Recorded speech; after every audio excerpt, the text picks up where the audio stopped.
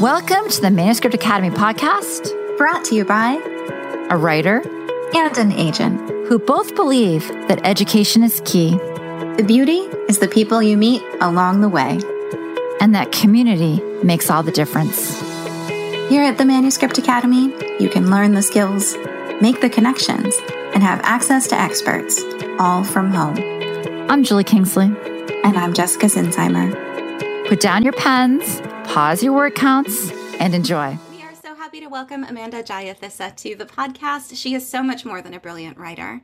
But one thing I loved about this book is that it is the perfect embodiment of a scary book with gorgeous sentences, and I cannot wait to talk about how that was crafted. Amanda, thank you so much for being here. Oh, no, thank you so much for having me. This is so exciting. I'm a little starstruck. I loved your book so much. I was like, oh, it's so fun. I really appreciate that. Oh my gosh. So tell us your story. How did you find your agent and your editor? Sure. So I had written the first draft, which was a rubbish first draft. So I'd written that quite quickly over about 1.5 months. And then I spent, I think, the rest of the year editing that and making sure that it was something that I could query with. So I had finished this manuscript and I had pulled all my querying materials together. And it was really interesting because I was waiting for a meeting to start and the person that I was meeting with was running late. And just to kill time, I decided, hey, I'm going to check my Twitter real quick. I kept seeing this hashtag deleted. And I hadn't heard of it before, but I did a little bit of research and I realized I was like, wow, okay, that is an event where you can tweet a pitch of your book. And it was for diverse authors. And that was really amazing for me because I hadn't heard of something like this before. I was like, yes, finally a platform for me to try and get something out there and establish connections with an agent, because we all know that the querying process is really daunting, right? Nobody likes to be stuck in the querying trenches and no one really enjoys that. So yeah, I fired out a few tweets and I was really lucky that I got a few likes, just a handful of it. But that is how I met my agent. And it was really awesome because she sent me this email and she's like, okay, I really like your story, but I have some suggestions. Are you willing to work on it with me? And I was so excited because I really was craving this sort of editorial input at that point in my writing. So it was amazing to have someone read and give me feedback. And we worked on a few rounds together and we took the book out on submission. And the coolest story is that my agent, when she first read the book and she spoke to me, she put together a list of editors that she thought would be interested in reading this. And the first name she wrote down was Jen Monroe from Berkeley, who ended up being my editor. So it worked out really well and it was very exciting. Oh, that's amazing. Congratulations. Thank you. Can you talk about keeping a broad emotional and aesthetic range? Because you managed to do this thing where you've got these gorgeous sentences, this really scary book. The writing is literary. It's almost upmarket. Did you purposely write gorgeous sentences for your scary book, or did it just happen that way? Was there a process here? And if it is something others can learn, can you share how you did it? That is a great question and a fantastic compliment. Thank you.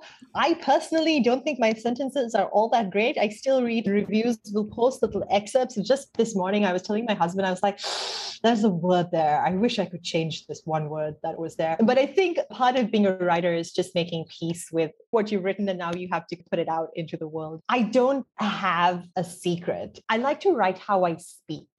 I know that is something for me that is very important because I really like first-person narrations for that very reason. I just find that it comes to me very naturally. So what I do a lot of the time after I have figured out the plot and I've figured out the general sense and the direction that the story is going to take, I actually take quite a lot of time, and I mean a few weeks sometimes, where I write in deep point of view of the narrator. So some of it makes its way into the story. A lot of it does not because it's rubbish. But it's almost like this stream of consciousness writing. It was me sort of rage writing after I had this unfortunate encounter at my own bank and I started writing.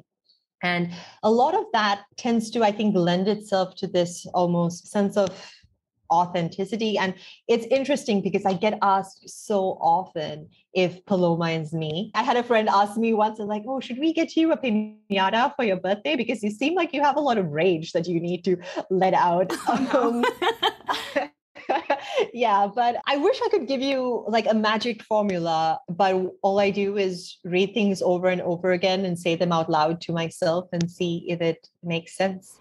I want to go back to what you just said about deep first person writing. So you take that and then you pull it closer to a full scene. Is that the process? So there are two things, right, that you need to be mindful of. One is how much you can rant and rave and say things that your character is feeling, and also have it make sense to the plot and how the plot unfolds. Because it's very easy, especially when you have a lot of feelings and you develop a character that has a lot of thoughts and feelings and emotions, to get caught up in these little rants and these little, soapbox moments. So I try to be mindful of that. But to be fair, that's where good editing comes in. And I'm very grateful for my agent, who usually has a read through what I write. And of course, my fabulous editor giving me that feedback and telling me when things don't fit and things sound too preachy. Well, it's interesting. I did notice that each chapter seemed to start with that. And then it just really magically floated into scene. And I was like, I've never seen it done so effortlessly. It felt like it was just written that way. And and I was like, how cool that we can get away with that kind of vibe. What can you tell us about effectively writing justifiably angry women? They are awesome to write, very cathartic, I would say. No, the interesting thing for me about writing Paloma was that Paloma had a lot of thoughts, right? There was a party going on in her head. There was all the language, all the snark, all the sass, all the saltiness. She was a piece of work, but all of that was in her mind. And the only reason we know that is because we as readers are given then front row seats. But to the rest of the world, she would just seem composed, and she would put on her mask or her adult, amiable, likable person costume, and she would get about her day. And I think as women, and I think especially as women of color, we can relate to that on some level, that we have been almost socialized or trained into believing that our anger is often unjustifiable, that it's not valid, that we need to keep it contained, we need to keep it hidden away. We shouldn't even be feeling it in the first place.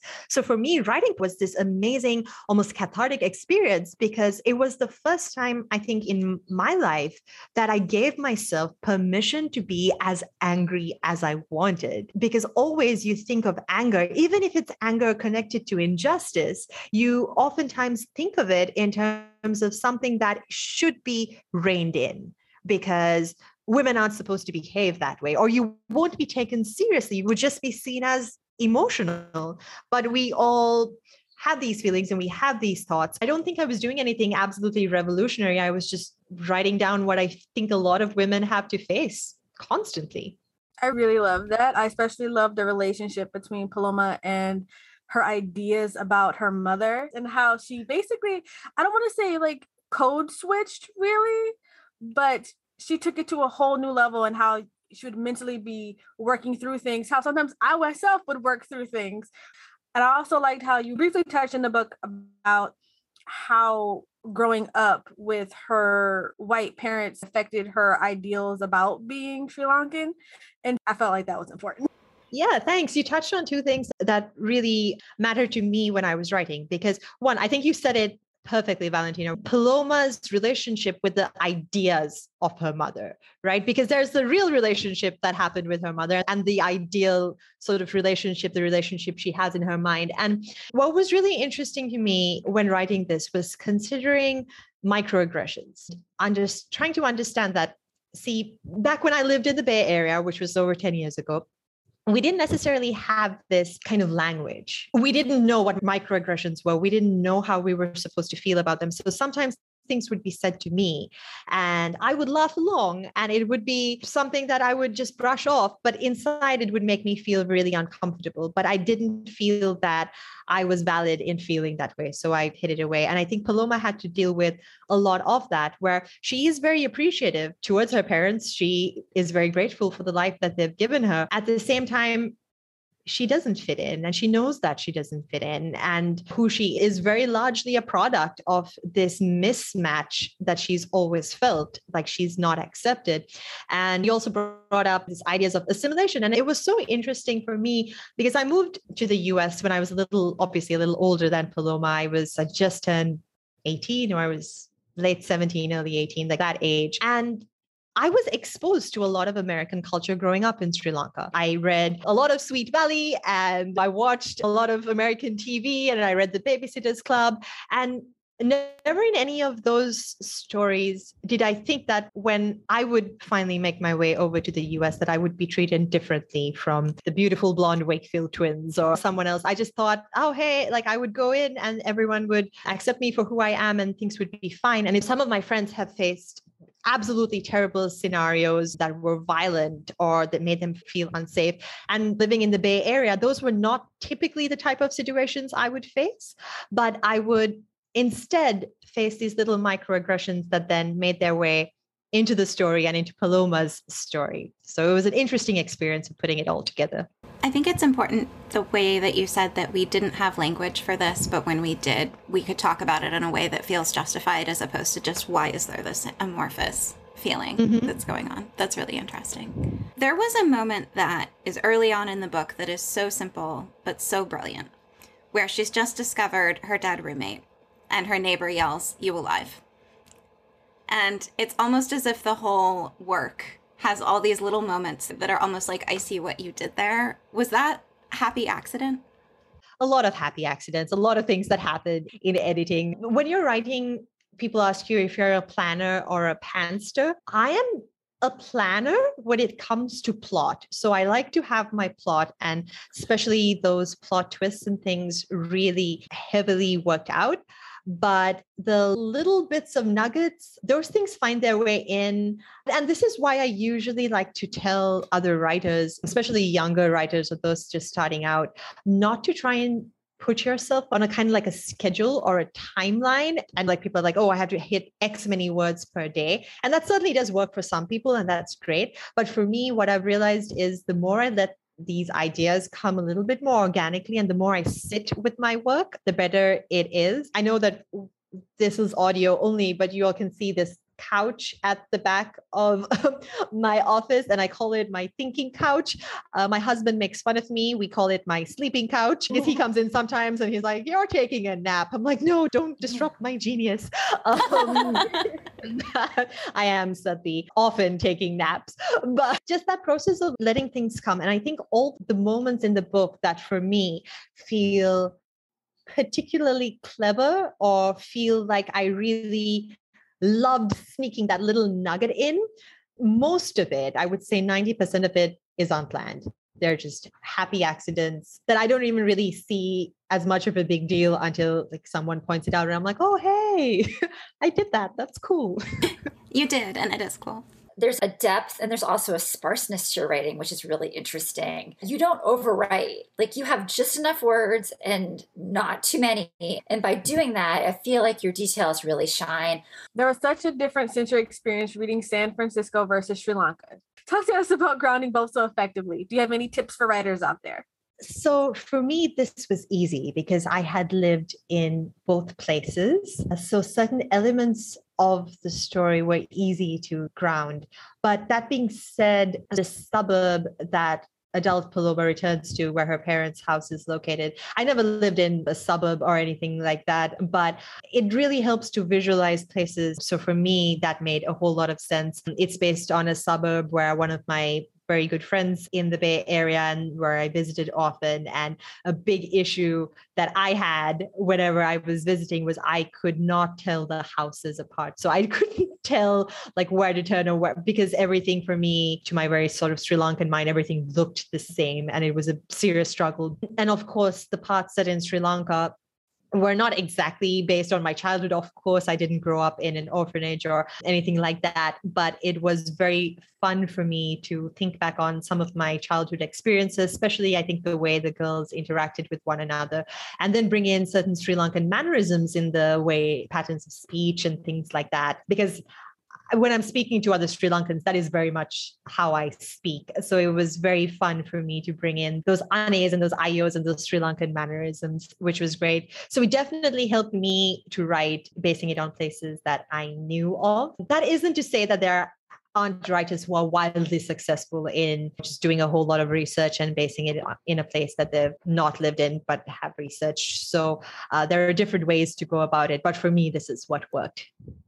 Would you be willing to read your first page and talk about some of the choices that you made there? Because I think it's such a great example of a first page. Oh, okay, sure. Here we go. There's a special place in hell for incompetent customer service agents, and it's right between monsters who stick their bare feet up on airplane seats and mansplainers. Fake hair, false smiles, synthetic blazers that pull around their middles while they tell you that, yes, they would love to help you and thank you for your patience. And no, sorry for the inconvenience caused, but they can't seem to find your paperwork, even if it punched them square in the jaw. I inhaled. Be nice, Paloma. Be kind. My agent's name today is Bethany with badly dyed hair so red it looked like Elmo had a love child with Jessica Rabbit and 2 buttons undone on her much too tight polka dot polyester blouse. She smiled as if she had all the time in this crazy world, her gaze not wavering from the screen in front of her, refusing to meet my eye even when she knew she was royally messing up. She had a smear of livid coral lipstick on her teeth. It clashed hard against her hair. My hands were trembling slightly, so I made sure they went on the table in front of me. I hate how they do that when I'm angry. I hate it when I'm angry.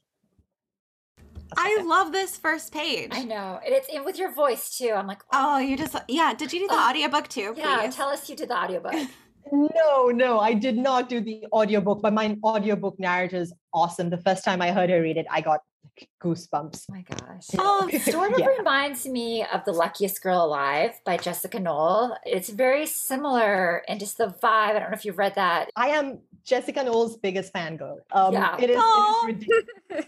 I love how she writes these nuanced, complex female characters, again, just going against the norm and the expectations. And she's so unapologetic in the way she writes. And she was just such a big influence on me and my writing. I love Jessica Knoll. I will shout it from the rooftops. Yeah, and you've totally done that. And I love how you pull into Jessica Rabbit and that type of thing, which is like totally American and growing up American, but then not, right? And so interesting. And then such a way just to pull us into how Paloma just navigates her world. We immediately know who this person is. We immediately know how she deals with things.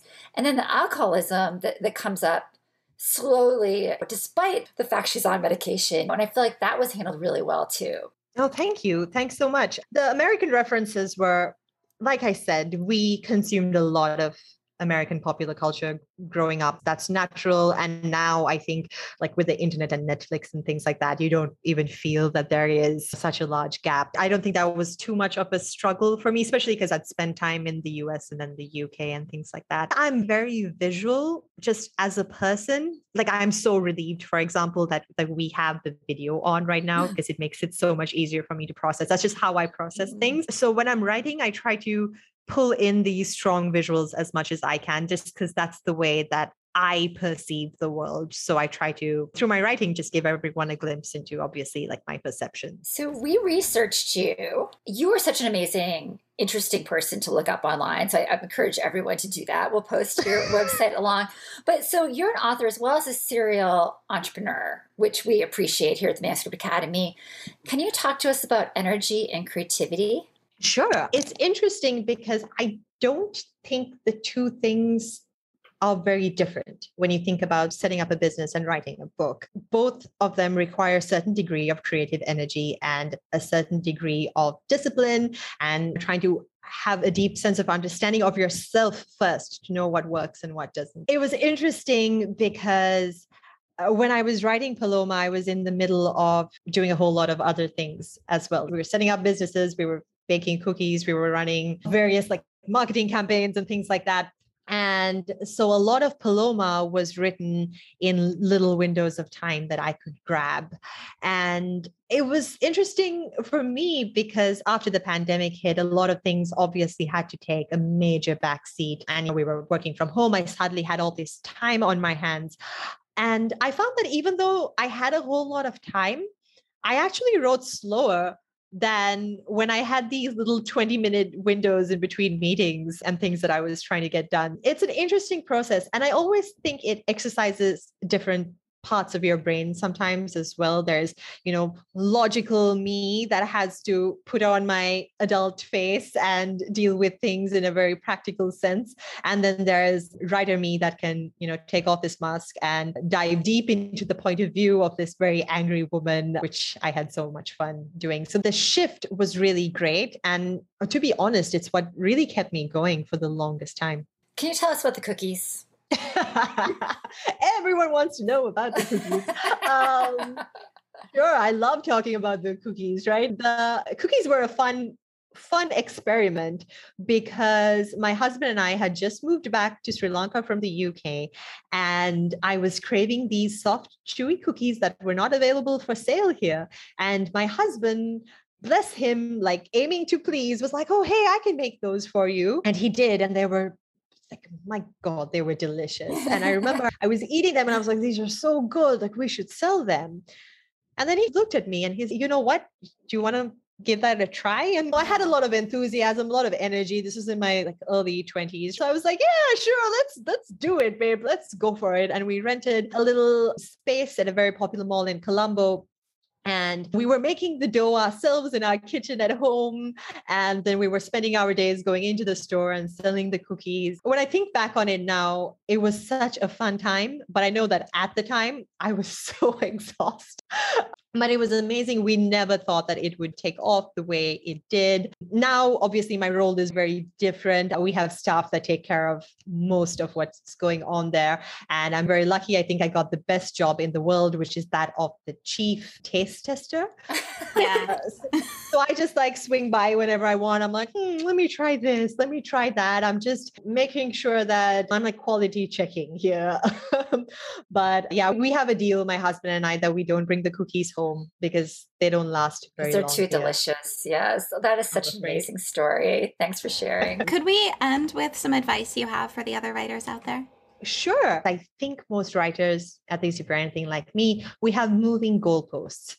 Right? It starts with, hey, let's hit this word count, to, oh, if only I can finish this manuscript, to, if only I could find an agent, to, if only I could get a publishing deal, to, oh, if only I could get a blurb from that person, or I could get featured in this. The goalposts are always moving. I think it's really important that you stop a little bit and you take in the moment and you enjoy it, because I think as people, we write because we love it, and we write because it gives us joy, and we write because we have stories that are inside us that are just bursting to come out. And if at any point that starts to feel like work and you stop enjoying it, then, well, you might as well just do a regular desk job, right? What's the point? We're doing this because we love it. And discipline is important and discipline is great. And I speak to many writers who have strong, very vigorous programs where they wake up in the morning and they have a cup of coffee and they get to writing, but they do it because that's what works for them. And it's really important to find this process or this habit that works for you, because everyone's different. And like I said about the moving goalposts, we all tend to want things, and then I think the worst trap that we could fall into is comparing ourselves to other writers and thinking, hey, that writer took this part, that writer finished their manuscript by doing this, or that writer found an agent by doing that. I need to follow that path, and everyone's paths can be so different. And as long as we're enjoying sort of the moments that we're in, some of them are not so enjoyable, but at least the part of writing and telling your story, you need to find joy in that, because that's what kind of enables you to produce your own authentic book. That makes so much sense. We'd love to give away a couple copies of your book. Do you have a secret code word for our listeners? So if they send it to us, we can send the first 2 people that send it in a copy of your amazing project. Yeah, stay sweet. Stay sweet. Stay sweet. Okay, so the first two people who email academy@manuscriptwishlist.com with stay sweet in the subject line will get a copy of the book. Great. That's so fantastic. And thank you so much for doing that. Yeah, we want this book out there. Now that they've listened to the first page, they want your book. So thank you. You guys are so kind. Thank you so much. This was really great. We really appreciate you. Thank you. Thank you. I appreciate it. We are so glad that you joined us. And as always, we appreciate your feedback. Just head on over to the iTunes store and let us know what you think. It not only helps us make this podcast be the best it can be, but it also affects our ratings within the iTunes platform. We'd love to hear from you. If you're feeling brave and want to submit your page for our First Pages podcast, you can send it to academy@manuscriptwishlist.com with First Pages podcast in the subject line. We'd also just love to hear from you. And if you'd like to learn more about the Manuscript Academy and everything we have to offer, just jump on over to manuscriptacademy.com.